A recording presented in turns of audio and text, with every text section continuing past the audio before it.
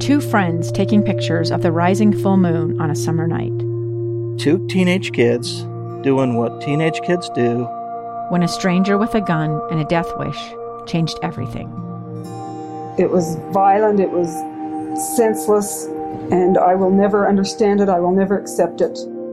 I'm Amy Donaldson, and unfortunately, we're all too familiar with stories about how violence shatters lives. But what we rarely see is how they are rebuilt. In a new podcast, The Letter, we relive tragedy, but only so we can hear the rest of the story. The struggle to reclaim lives, the realities of grief, and the possibilities of forgiveness. I believe in miracles. Sometimes I thought, there are no miracles. Yeah, there are, and this is a big one.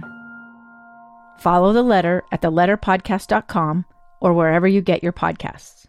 Here at KSL, we are committed to honoring the class of 2020. Every day I'm reminded of what a heartbreak it must be. When we do this segment, I think back to my own high school experience. I remember all the fun that I had. I remember all the memories that I formed with my good friends, people I remain in contact with today. In fact, it was stories from my senior trip. I was just last night texting back and forth with some of my fellow classmates. And, you know, I'm not a young man anymore. Senior year was a little while ago. I was finally free, along with the class of 2003. That's what we said back then. And it was a wonderful traditional time for us. We went through all the pageantry associated with senior year. And so when I heard, in our effort to combat this coronavirus and maintain our safety, that the announcement was that senior year was going to be canceled for the class of 2020, at least in the traditional sense, it broke my heart, and I was quickly on board with this effort here at KSL News Radio to honor the class of 2020. We have spoken to coaches, we've spoken to students, and those conversations will continue today. In fact, it was earlier this morning I had a conversation with a good friend of mine. She is a math teacher at East High School, assistant softball coach, a mother, someone who has dedicated her life to the caring and teaching of students. That is Miss Brenda Kroc, a good friend of mine. In fact, I consider her one of Piper's honorary aunts. And that's quite an honor because I love my daughter very much. I asked her first off, as we spoke this morning about how things were going in this era of the coronavirus, I asked her first what has been the biggest impact on her teaching and her life. Through that senioritis on their own. You know, from high school seniors to college seniors. I had a college senior this year. So senioritis plays a big role whether you're in a pandemic or not. And so trying to navigate that independent learning motivation on your own, I can imagine has been huge. I asked her how to combat senioritis. Constant communication with them, constant checking in. But that's part of the problem on the teacher's end, too, is because, we can't just text them on their personal cell phones or, things like that. So we will reach out to them, but then our hours are different. I don't know if you've had many teenagers in your life, but when they're free to run their own hours, their hours are more like 1 p.m. to 3 a.m. Mine are not the same. I asked Ms. Kroc what advice she would give to her own sons should they face this similar situation.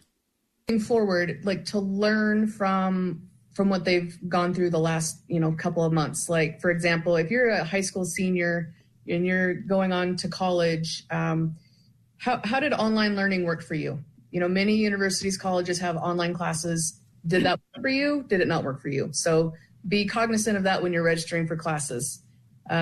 Is in-person going to be better? Is online going to be better? So that's a huge learning advantage that they got through this pandemic to decide if online learning worked for them or not. The second big piece would be to look at essential workers. What was essential? So, go down which path you're going to choose in case another global pandemic comes. Notice who's working, notice who's essential, etc. That was a fascinating point that my friend, the teacher, Ms. Kroc, brought up this morning. When you, as a senior this year, are making decisions about what to do next in life, on what career trajectory to place yourself, it would be wise of you to look at how this pandemic has impacted the world today. Because if we've learned anything, it's that this can happen, and it can happen again. We're already hearing about a potential second wave later in the year. That doesn't rule out the possibility that in years to come this will hit us again. So maybe, if you have the wisdom of foresight, what decisions do you make? I mentioned that Ms. Kroc was a coach. I asked what advice she may have for her athletes. Just to remind them that they can do hard things, right? Like this was hard. It was hard for teachers. It's hard for students to find that motivation. But they're coming out on the other end. You know, they are going to graduate. They are going to move forward. And when they find themselves in a tough position in the future, just to remember and reflect on what they went through these last couple of months, and that they can persevere, that they can do hard things. Last question I asked Ms. Kroc is how teaching has been throughout all this. It's hard. You know, and we got notice on a Friday afternoon at 4:00 that we're not going to see students on that following Monday, and hey, put your class online. It's been difficult. Luckily I'm technologically savvy and I've been able to work through it, but not without its glitches, you know, for sure, not without its glitches. So, but that's the profession is we're going to do whatever it takes to make sure our kids are still learning and are taken care of, and you know, all the needs that we would do if we saw them in person. My thanks to Brenda Kroc, friend of mine, math teacher at East High School, also assistant softball coach. Also thanks to Chick-fil-A Utah for proudly supporting the graduating class of 2020. You can download the Chick-fil-A One app today for ordering, drive-through or curbside pickup, or delivery. Going to take a break here in just a moment, and when we come back in the final segment of today's episode of Live Mike, we're going to go back over some of the details of a story with which we led the show, and that is the controversies surrounding this Collin Raye concert. In summary, the details are this. It was announced that the mayor of Kaysville, Utah, had given her blessing, Katie Witt had given her blessing to an organization which aimed at bringing Collin Raye to a city park to perform, in violation of local health orders.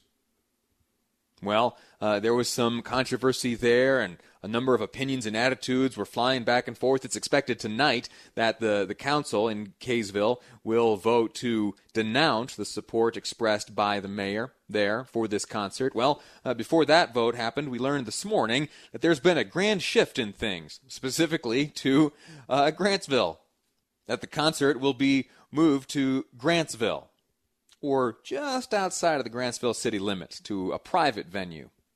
We spoke to the mayor of Grantsville, and we've spoken to others, and we will walk back through those conversations and any of the new details we've picked up throughout the afternoon next on Live Mike. I'm Lee Lonsberry, and this is KSL News Radio.